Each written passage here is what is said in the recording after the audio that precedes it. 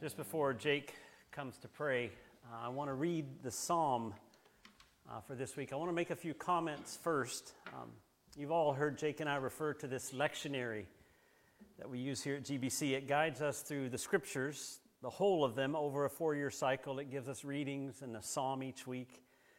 And we think, and I hope you do too, it keeps us kind of really centered in the scripture, in all that we do and all that we teach.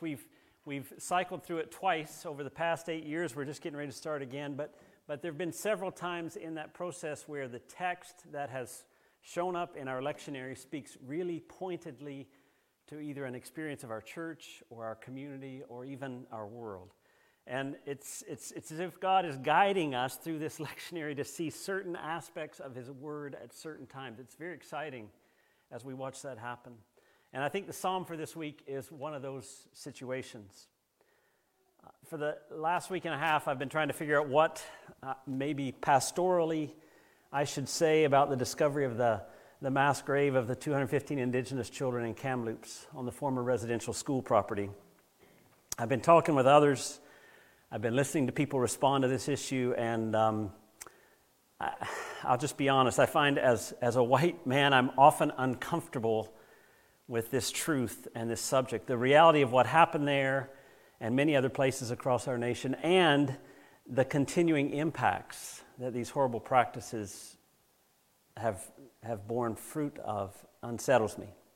And often I'm not sure what to do with it, and I find in myself and others a tendency to want to move on, to acknowledge, but to move on as quickly as possible, to distance myself from what I see as the guilt of others in what's been done in the past, to move forward, talking about the need for forgiveness, maybe even taking action. But the hard part for me, and this is just I'm kind of telling you my journey, is to actually sit with the pain of what has happened, to, as it says in Romans 12:15, to mourn with those who mourn, and stay there for a bit, to move toward empathy and feeling the weight that a huge part of our culture feels.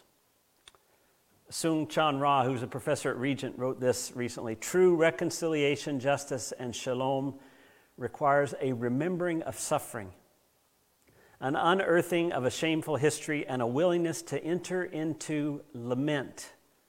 Lament calls for an authentic encounter with the truth, and it challenges our privilege, because privilege would hide the truth that creates discomfort. And that's why I wanted to take a kind of a special moment today and read this psalm from our lectionary, Psalm 137. It's a psalm of lament. It's a psalm that calls us to really authentically encounter the truth even when it's uncomfortable, to express feelings of anger and pain that people really felt. It leaves it unresolved. The end of this psalm leaves you thinking, no, let's not stop there. But it's the way God has given us. He's modeled it in the prayer and songbook of the Hebrews of how to express this and be in that place of empathy. The context around it, Psalm 137, before I read it, it's a song that was written when the Jews were taken captive to exile in Babylon. Now, I want you to think for a minute about that.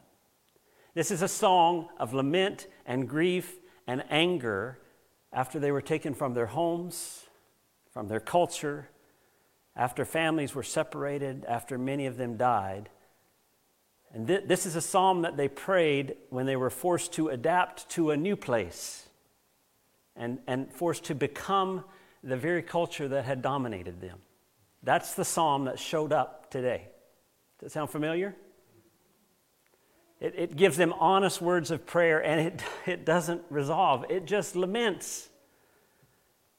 It allows all who read it to empathize and feel their pain. And we've got to see this is what the Bible, this is who the Bible was written by, people feeling this kind of suffering, and it's who it was written for. It's who God loves, and He allows the grief to just be what it is, because sometimes through our empathy and our feeling of that grief, it shapes us. And so I want to read Psalm 137 just as it's written. I'm not going to make any comments. I've talked enough already. But I want us to hear these words and feel these words, and then let the Spirit of God shape us. Psalm 137. By the rivers of Babylon, we sat and we wept when we remembered Zion. There on the poplars, we hung our harps. For there our captors asked us for songs. Our tormentors demanded songs of joy, and they said, "Sing us one of the songs of Zion." How can we sing the songs of the Lord while in a foreign land? If I forget you, O Jerusalem, may my right hand forget its skill. May my tongue cling to the roof of my mouth if I do not remember you, if I do not consider Jerusalem my highest joy. Remember, O Lord, what the Edomites did on the day Jerusalem fell. Tear it down, they cried, tear it down to its foundations. And, O daughter of Babylon, doomed to destruction, happy is he who repays you for what you have done to us, he who seizes your infants and dashes them against the rocks. Amen.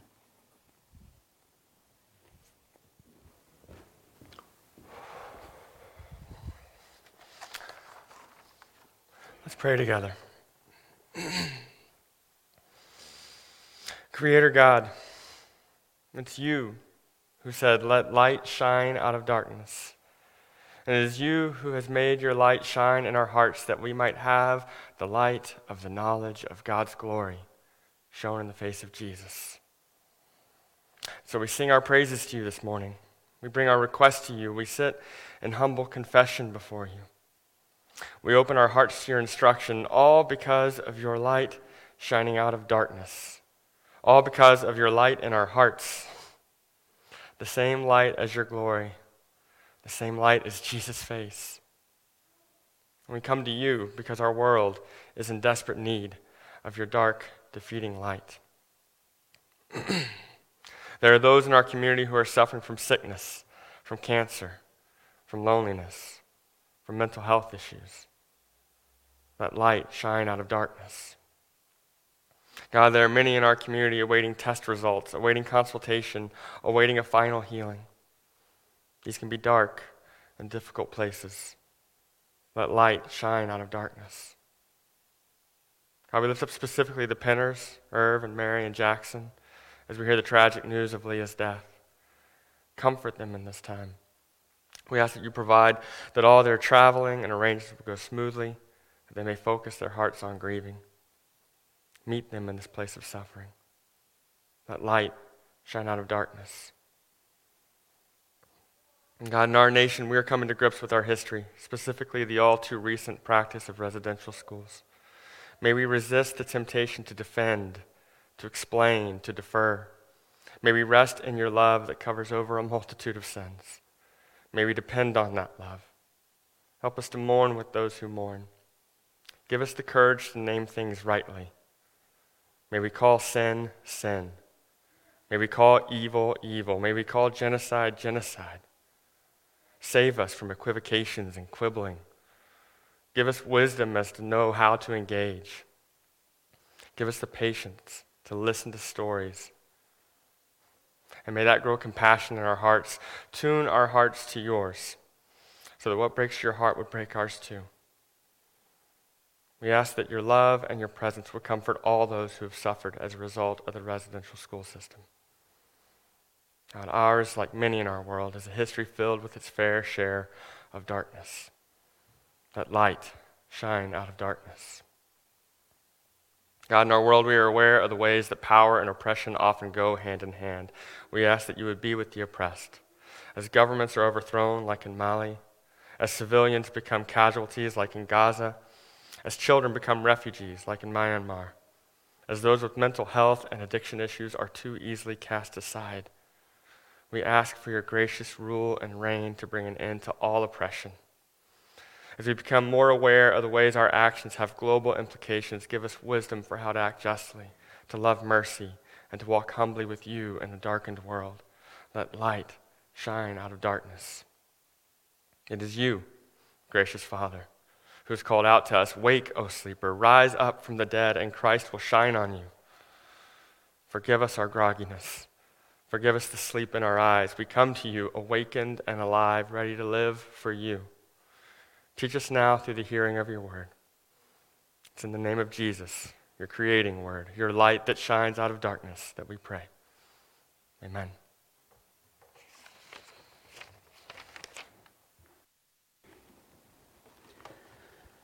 Thanks, Jake. I'll tell you, that prayer time is a gift to our body. I think a lot of people feel that. Thank you. It's good to have you guys in the building. Wow.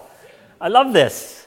Yeah, I know. And forgive me if I look straight at that camera. I'm going to have to relearn my habits. It's been a long time.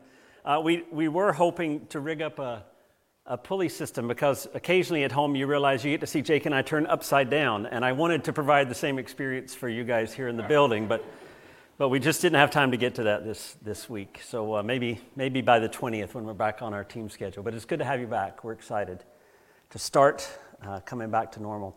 We're in this season of mission where we look at letters to early churches and stories of the early churches. And this year, for this season, we've been spending time in Corinth. You'll remember we looked at all these big chunks in 1 Corinthians, and now we've kind of narrowed to a little portion of 2 Corinthians. We're going to be in chapter 4 today of 2 Corinthians in a series I'm calling A Cruciform Life, when Paul's talking about what it looks like to live following Jesus, the Jesus of the cross. And Jake talked about being captured by Christ. I love that. And it's this ironic victory that we're actually captured, but it's the way to joy. And last week Paul continued by talking about these two ways, this ministry of the law, where we end up looking at ourselves and comparison, and it brings death. And yet then there's this ministry of the Spirit that helps us see the glory of Jesus, which transforms us and changes us. And these are big ideas. I think they're powerful and life-changing if you can actually let them sink in and sit with them for a while.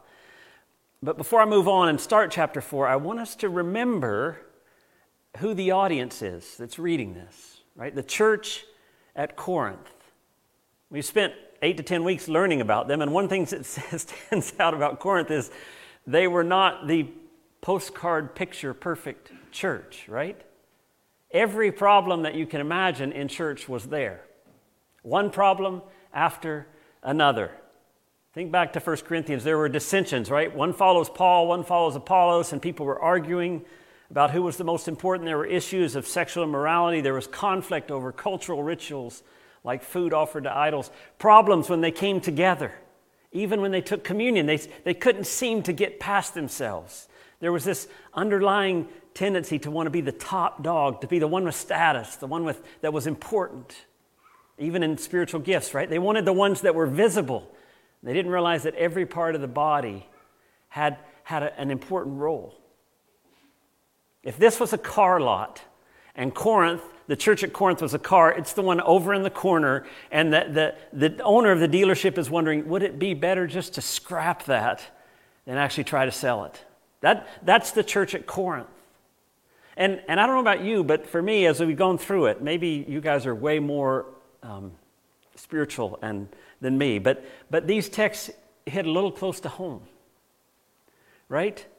Sure, we're not arguing over food given to idols, but we see plenty in North America in the church of people trying to elevate themselves, people trying to look down on others or be the ones with some kind of spiritual status and credibility. We see plenty of missing the connection that we have as a body and people treating each other as if we're different and yet we're the same. And we forget the need, because of our connection, to love and serve one another, even, believe it or not, even when we disagree on politics and pandemics. We're still connected by the Spirit and called to love and serve one another as a body, right? And we see this tendency in our lives to use faith or religion or whatever you want to call it to present kind of a pristine image of ourselves to the world. And 1 Corinthians cuts at that. It exposes what's in us. And, Hebrews 4:12 says the Word of God's alive and active, sharper than any double-edged sword. It penetrates even to dividing soul and spirit, joints and marrow. It judges the thoughts and the attitudes of the heart. And I find that in me. Just reading this text says, Jeff, there's still so much going on in you. And if that's the way Corinth is, and if that's the way I am, here's the question for the sermon today. So why is Paul not discouraged? Right? This is not this glorious example of the power of God in the church at Corinth. But twice he says in the text we're just getting ready to read, therefore we do not lose heart. Why is he not discouraged? And why should we not be discouraged when change comes slowly? Have you had a situation in your own life, or maybe you're praying for somebody else and change just doesn't ever seem to come? This text tells us why we cannot lose heart in that situation. Let's look at chapter 4. We'll read verses 1 to 18 after I take a drink of water. Okay. 2 Corinthians 4:1. Therefore, since through God's mercy we have this ministry, that's the ministry of the Spirit he's just finished talking about last week, we do not lose heart. Rather, we have renounced secret and shameful ways. We do not use deception, nor do we distort the word of God. On the contrary, by setting forth the truth plainly, we commend ourselves to everyone's conscience in the sight of God. And even if our gospel is veiled, it is veiled to those who are perishing. The God of this age has blinded the minds of unbelievers, so that they cannot see the light of the gospel that displays the glory of Christ, who is the image of God. For what we preach is not ourselves, but Jesus Christ as Lord, and ourselves as your servants for Jesus' sake. For God, who said, "Let light shine out of darkness," made his light shine in our hearts to give us the light of the knowledge of God's glory displayed in the face of Christ. And we have this treasure in jars of clay to show that this all-surpassing power is from God and not from us. We are hard-pressed on every side, but not crushed, perplexed, but not in despair, persecuted, but not abandoned, struck down, but not destroyed. We always carry around in our body the death of Jesus, so that the life of Jesus may also be revealed in our body. For we who are alive are always being given over to death for Jesus' sake, so that his life may also be revealed in our mortal body. So then death is at work in us, but life is at work in you. It's written, "I believe, therefore I have spoken." And since we have that same spirit of faith, we also believe and therefore speak, because we know that the one who raised Jesus from the dead will also raise us with Jesus and present us with you to himself. All this is for your benefit, so that the grace that is reaching more and more people may cause thanksgiving to overflow to the glory of God. Therefore, he says it again, we do not lose heart. Though outwardly we're wasting away, yet inwardly we are being renewed day by day. For our light and momentary troubles are achieving for us an eternal glory that far outweighs them all. So we fix our eyes not on what is seen, but on what is unseen. Since what is seen is temporary, but what is unseen is eternal. Paul moves from this comparison last week between this ministry of the law and the ministry of the Spirit, and he says there's a deep and profound reason that he does not lose heart, and that's because this ministry, the one of the Spirit, comes through mercy. What Paul kept focused on was that this ministry of the Spirit is not his ministry, it's not his power, it's not his eloquence. He doesn't depend on his ability to bring about change in Corinth, because this ministry of the Spirit comes by the mercy of God. It's God at work in this. And there's several things about this ministry we talked about last week. The one where we receive and reflect the glory of God out to the world so that people see him and people are transformed.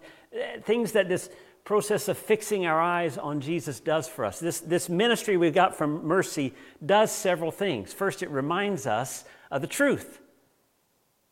We talked last week about how a focus on the law really becomes a focus on us. And we get wrapped up in that, and we're comparing and all that. And yet what we're called to is a focus on Jesus and who he is.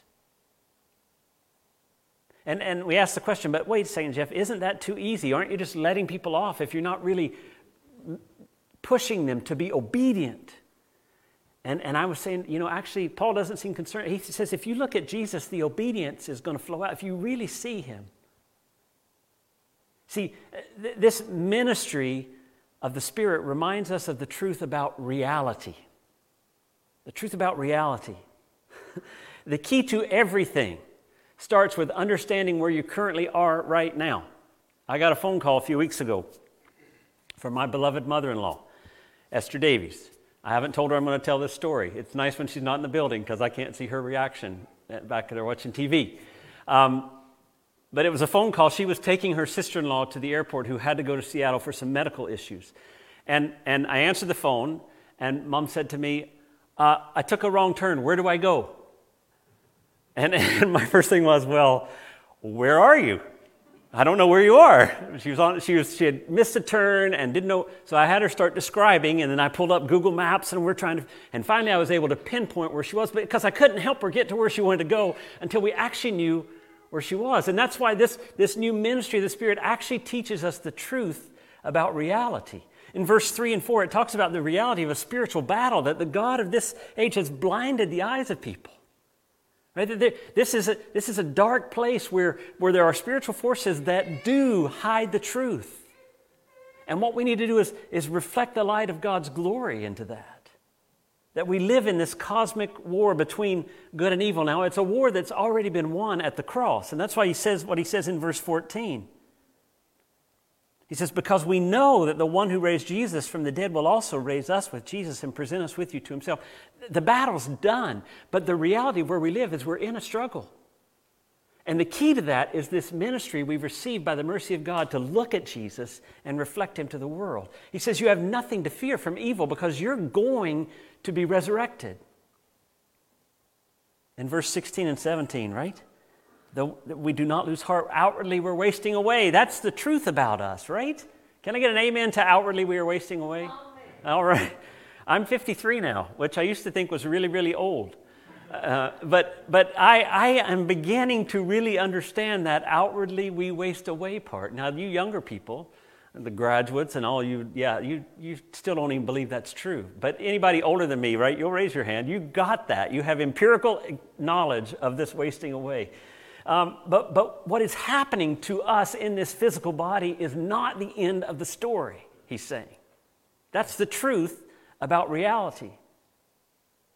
Inwardly, because of the glory of Christ that I'm focusing on and reflecting, I'm being renewed day to day.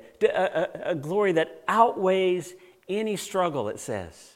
Any suffering right now is the glory we're going to receive far outweighs. I love the Greek. I don't know enough Greek. I know enough to navigate it, but it's actually the word for hyperbole. You know what hyperbole is? I always tease my kids because they say, I'm starving to death. Well, you're overstating.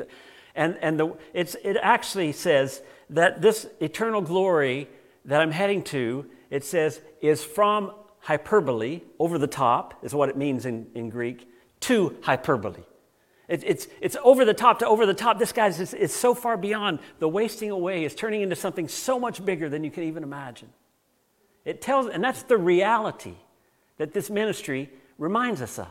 But it also reminds us of the reality about ourselves. He goes, look back at verses 6 and 7. God who said, let light shine out of darkness, made his light shine in our hearts to give us the light of the knowledge of God's glory displayed in the face of Christ. I love this phrasing. What's he talking about when God said, let light shine out of darkness? What event back in Genesis 1 might that be? Creation. Let there be light. And what he's saying is, guys, this is the God who took total darkness. The form of the earth was void and there was nothing, and he, out of that darkness, he brought light. And he says, and he can do the same in your life. You're dark without Christ. You're broken. But in our own sin and brokenness and darkness, light can shine, he says. This is the truth about us. And how does it happen? By looking at Jesus, by focusing on who he is, to give us the light of the knowledge of the glory of God in the face of Christ. God brings light from darkness, life from death. And we said last week, this brings us freedom. Remember, we can speak the truth about who we really are in all our failures, in all our messiness, because the light doesn't come from us. It comes from reflecting the face of Christ where we see the glory of God. So Paul's speaking the truth about us. He says, you guys are broken and filled with darkness. And guess what? Now, though, you're just a canvas where God can display himself to the world.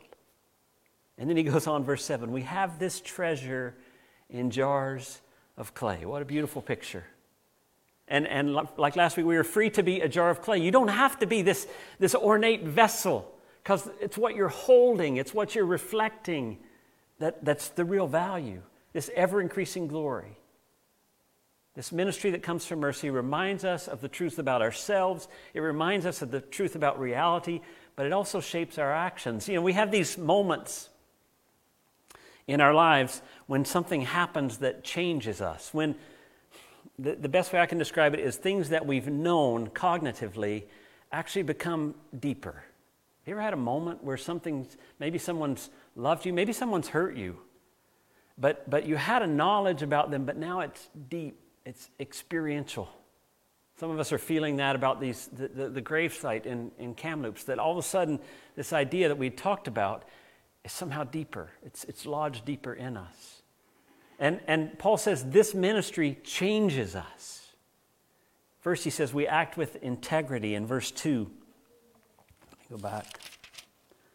Rather, we have renounced secret and shameful ways. We do not use deception, nor do we distort the word of God. We don't have to manipulate. We don't have to get people to do things. We don't have to twist and use guilt. We don't need to manipulate you. Right? We can act with integrity, and we don't have to present an image of ourselves to try to sell the truth. It's not about us anymore. We're free to be nothing. We're free to be a clay pot that holds something really important. And when you realize that, you can act with integrity. Parker Palmer, who's a Quaker writer I really like, he talks about integrity, and he says it comes from the word integer. Now, those of you remember grade 5, 6 math when you talked about integers and whole numbers and all that weird stuff. An integer is a whole number. And so it's this idea of wholeness. Integrity is wholeness. And what Palmer says is most of our life we go through and we develop these different sides of ourselves. And we act one way when we're with this people. We act another way when we're with this people. We talk about certain things when we're with this people. And he says we have these different versions of ourselves. And integrity is when you don't have to live 3 different yous. You can bring it all into one whole person. And I'm this way with you and with you and with you. And the gospel allows us to act with integrity. We don't have to hide. We don't have to manipulate. We don't have to control. The second thing it does is it teaches us to speak the truth. We're not afraid of the truth. We're not afraid of what the truth says about us. We're not afraid of what the truth says about the world. We're not afraid to speak truth. Now, this is not like a baseball bat truth. I know some of you, we've seen people who use truth that way. You want to beat people up with it. No, this is truth spoken, because what are we doing? We're reflecting who Jesus is. Jesus spoke truth, but he also offered grace to those who his goal was not to destroy people by the truth, but to restore people by the truth. He hits on this in verse 13, where he quotes Psalm 116. It's written, I believe, therefore I have spoken. With that same spirit of faith, we also believe, and we therefore speak. We don't have to be afraid to speak the truth, but we speak it as a way to bring healing, as a way to reflect that glory. So Paul doesn't lose heart. He says, you know what, guys? I don't have to manipulate you. I don't have to get you to achieve. All I have to do is keep you focused on the glory of God that we see in the face of Christ. And it's slow. It's slow going. The ministry that he has and that we have, that's come via God's mercy, reminds us of the truth about the world. It reminds us of the truth about us. Shapes our behavior toward integrity and speaking the truth, but it also develops our perseverance. Perseverance is that thing we all want, but we don't want to develop, right? I have lots of girls that come to play basketball and just want to be good. Everybody wants to be good. They want to go out and score 20 points. But there's a lot of work to get to there, right? And the same with perseverance. It's the thing we want to have, but there's a development of it. And it takes time and pain and suffering. But perseverance is what the essence is of not losing heart, right, that Paul's talking about. To continue when you don't think you can continue. To trust when you don't think you can trust. To hang on. And Paul speaks from his own experience, and he says what he's talking about here is deeper than circumstances. We've heard this passage that we're hard pressed on every side, but not crushed, right? My brother Ken, I was the youngest, and there was Mike, the missionary, who was always quiet in his room reading the Bible. And there was Ken, who took it on his job in my life was to develop character and integrity in me. And part of that was working me to death and making sure I was doing the right things. And part of it was mocking me and enjoying life at my expense. And one day he came to me and he said, I just read this article that says, if you take an egg and you put it completely in the palm of your hands like this, and you squeeze in as hard as you can, the equal pressure will distribute over the entire shell of the egg and it will not break. And my brother, even though he tortured me, he was a god to me. That's cool. He said, yeah, try it. You know what's coming, right? I put the egg in my hand, crash, and there's yolk all over me, right? It exploded the egg, and he just thought that was hilarious. Well, every time I read this verse, I think of that. We're hard pressed on every side. But unlike the egg, he says, we're not crushed. Paul says this deeper understanding of reality, this means we can be hard pressed. Everything can seem against us, but we're not crushed. We're perplexed, but not in despair. How many of you have been perplexed over the past year or two? Oh my goodness, what are we going to do next? What is happening?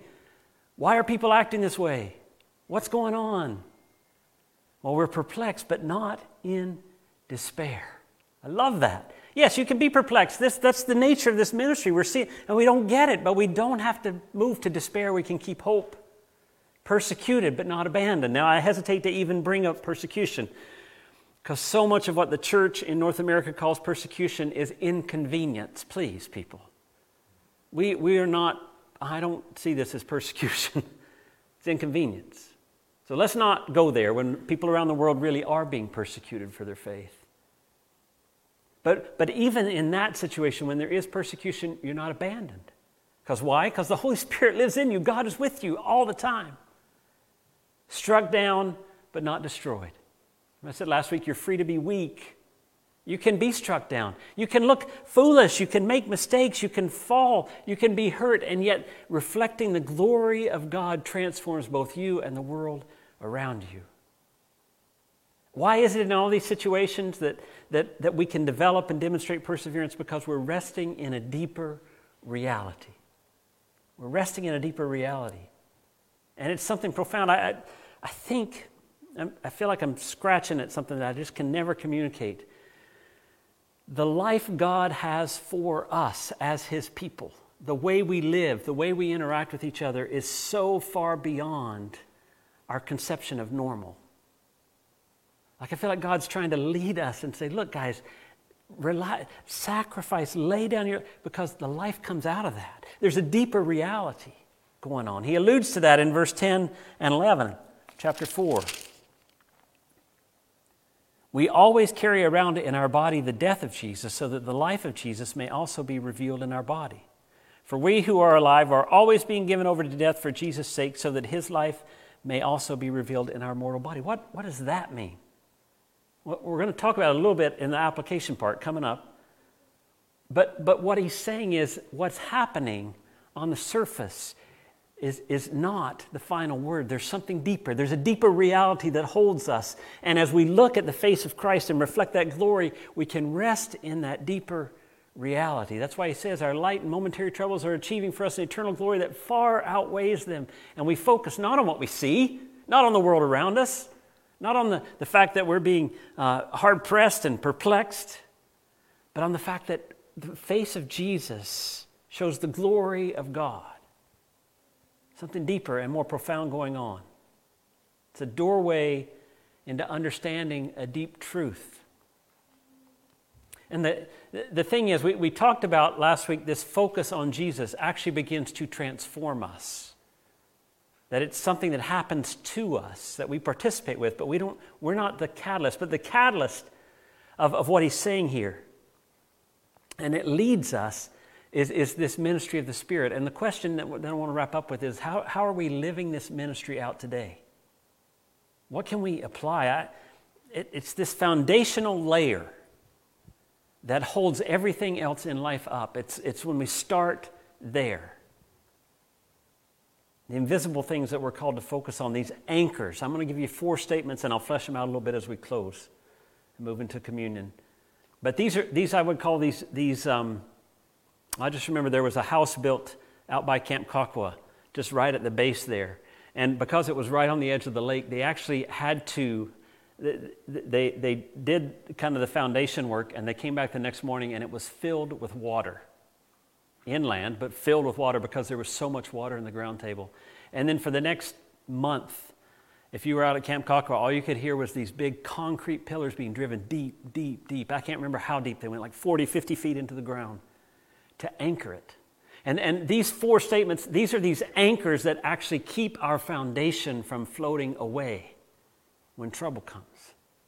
First one is this: everything starts with the mercy of God. Therefore, verse 1, since through God's mercy we have this ministry, we do not lose heart. One of the things that we have to build our lives on is that God is merciful. It's one of those things that's glorious. And I know it's sometimes hard to see that, right? As we look at the struggles, as we deal with tragedy, to see that God is a merciful God, we just wonder, how does that work? But our fundamental conception of God has to be a God of mercy. And it's been lost sometimes. Sometimes people's first reaction when they think about God, I love to ask that. What does God think of when he thinks of you? Because that gives me a picture of how people perceive God. And a lot of people's primary perception of God is a God of anger, a God who will destroy, a God who condemns. And there are aspects of that, because evil will be destroyed. And God is angry at evil.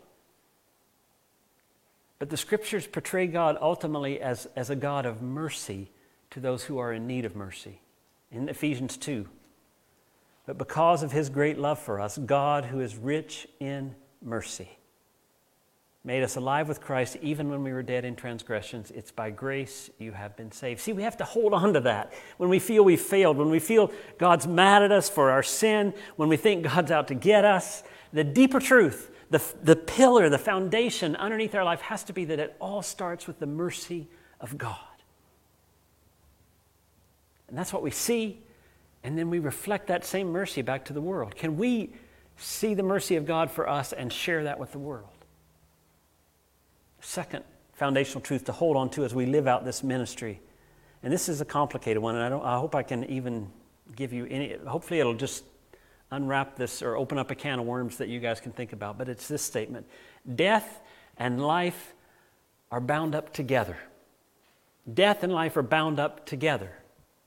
You know, often in our lives we think of either or. It's death or life. It's good or bad. But the paradox of the gospel is that it takes these things and it makes them both and. And it's the nature of this kingdom of God. Even it says it's both now, the kingdom of God is now, but it's also not yet. It's here, but it's not complete. And we live in this tension of both and in that situation, death and life somehow coexist. The cross becomes this place of death that is overcome by life. And he says, and we carry around in our dying bodies the death of Jesus. And in this most unlikely of places, the life of Jesus shines out. That somehow they coexist together. That even though outwardly we're wasting away, there's death, death, death, inwardly we're being renewed day by day. They live together. One day they won't. One day it'll just be life. But right now in this, until Christ returns, they coexist. I was with a friend recently who's nearing the end of life. And just sitting there and talking with this individual and watching their encounters with the medical people and the medical staff that were working with them. It was profound. It was a beautiful example of a body that is dying and in pain and suffering and weak. And yet in the interactions with me, in the interactions with everybody that came into the room, there was this life and grace and glory of God that was being reflected. That is what happens. And you know, when we come into this place of death and dying, maybe it's not literal death, maybe it's shame or suffering, we've got to realize that doesn't mean life is not there. That death and life somehow are bound up together, and the death, if received the way God, we carry around in our body the death of Jesus so that the life of Jesus can shine out. In your difficulty, we just want to run and want it to be over. And maybe this is the place that God wants the life to come. Outwardly we're wasting away, but inwardly we're being renewed day by day. In 1 Corinthians 15, Jake talked about this a few weeks ago. I declare to you, brothers and sisters, that flesh and blood cannot inherit the kingdom of God, nor does the perishable inherit the imperishable. Listen, I tell you a mystery. We will not all sleep, but we will all be changed in the flash and the twinkling of an eye at the last trumpet. For the trumpet will sound, the dead will be raised imperishable, and we will be changed.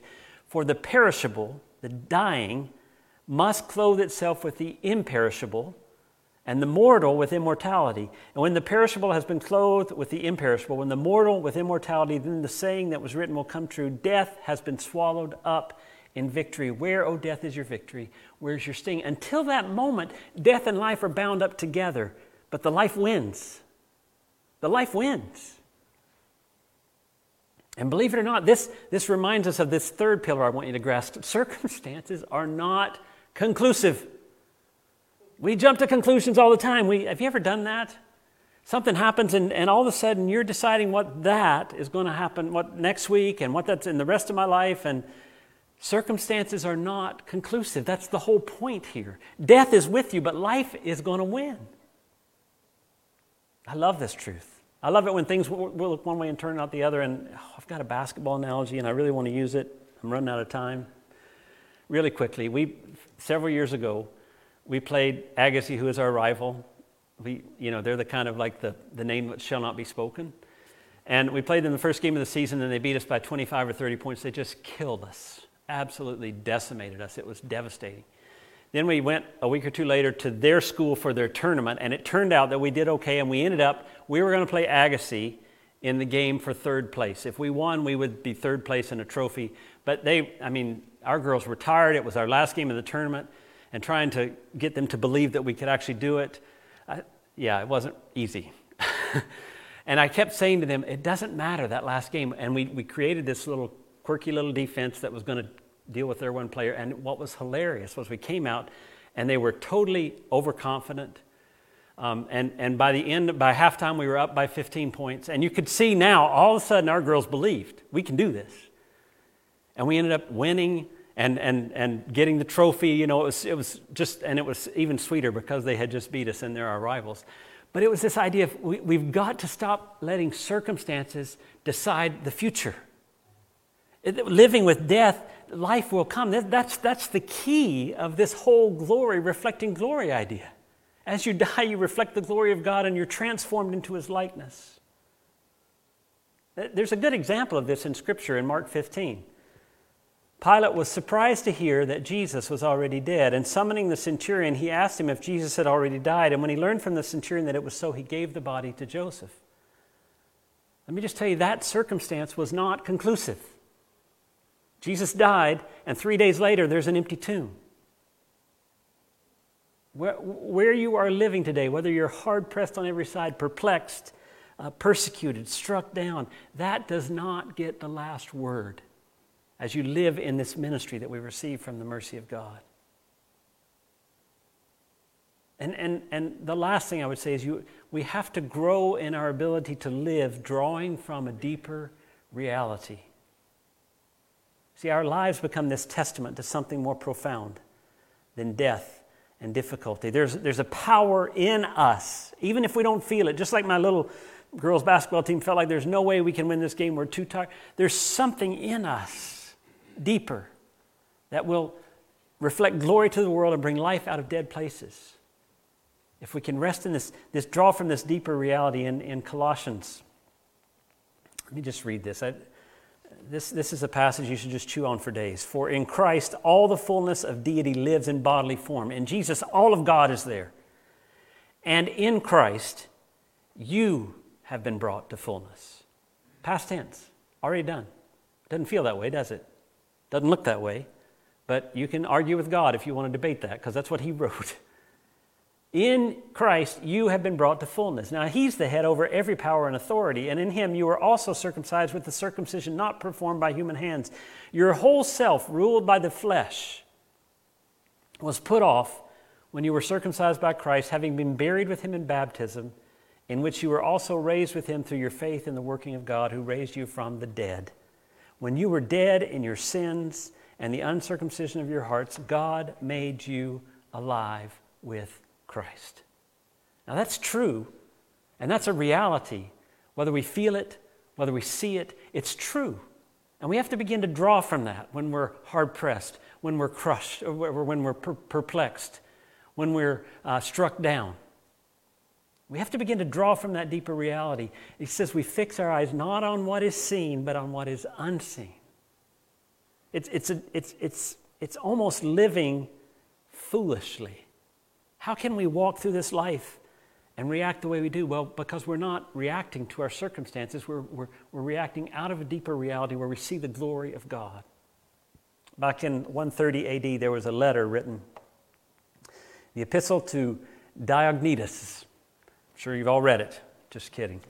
But it was a guy, Mathetes was his name, but I think that's just that in Greek actually means disciple. But he's writing to Diognetus. A lot of people believe this guy was the tutor to the Caesar that was growing up. We don't know that for sure, but there was a Diognetus that did that. But he's writing about Christians. I just want you to hear how foolish, or how different, not foolish, different they look. He says, while they dwell in cities of Greeks and barbarians as the lot of each is cast, and they follow the native customs of dress and food and other arrangements of life, yet the constitution of their own citizenship, which they set forth, is marvelous, and confessedly it contradicts expectation. They dwell in their own countries, but only as sojourners. They bear their share in all things as citizens, and they endure all hardships as strangers. Every foreign country is a fatherland to them, and every fatherland is foreign. They find themselves in the flesh, and yet they live not after the flesh. Their existence is on earth, but their citizenship is in heaven. They obey the established laws, and they surpass the laws in their own lives. They love all men, and they're persecuted by all. They're ignored, and yet they are condemned. They're put to death, and yet they are endued with life. They are in beggary, and yet they make many rich. They're in want of all things, and yet they abound in all things. They are dishonored, and yet they are glorified in their dishonor.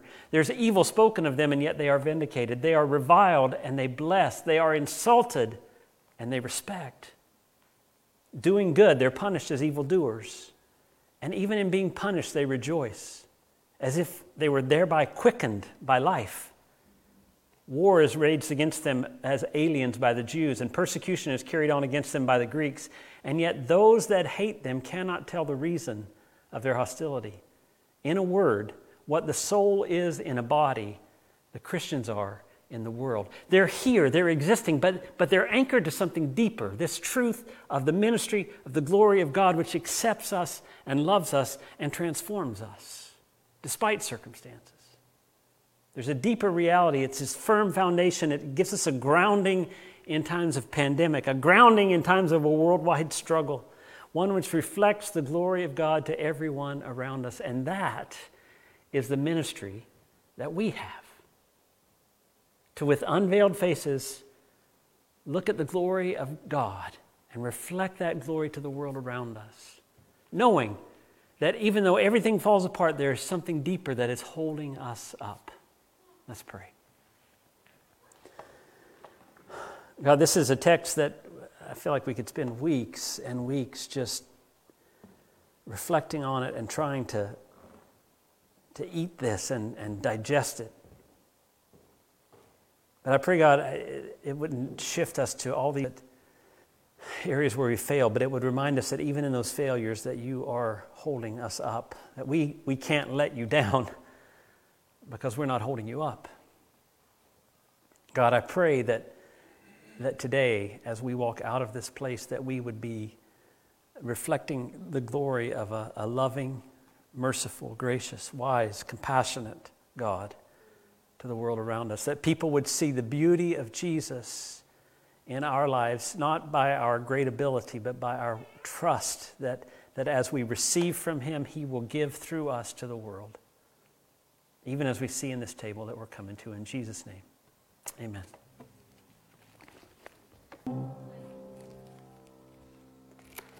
That is really good news, right? Our sins, they are many, but his mercy is more. And it says, our text last week, verse 12 said, because we have this hope, we are very bold. And I want to tell you, I want you to realize this week, that kind of hope, looking at Jesus and realizing that though your sins are many, his mercy is more.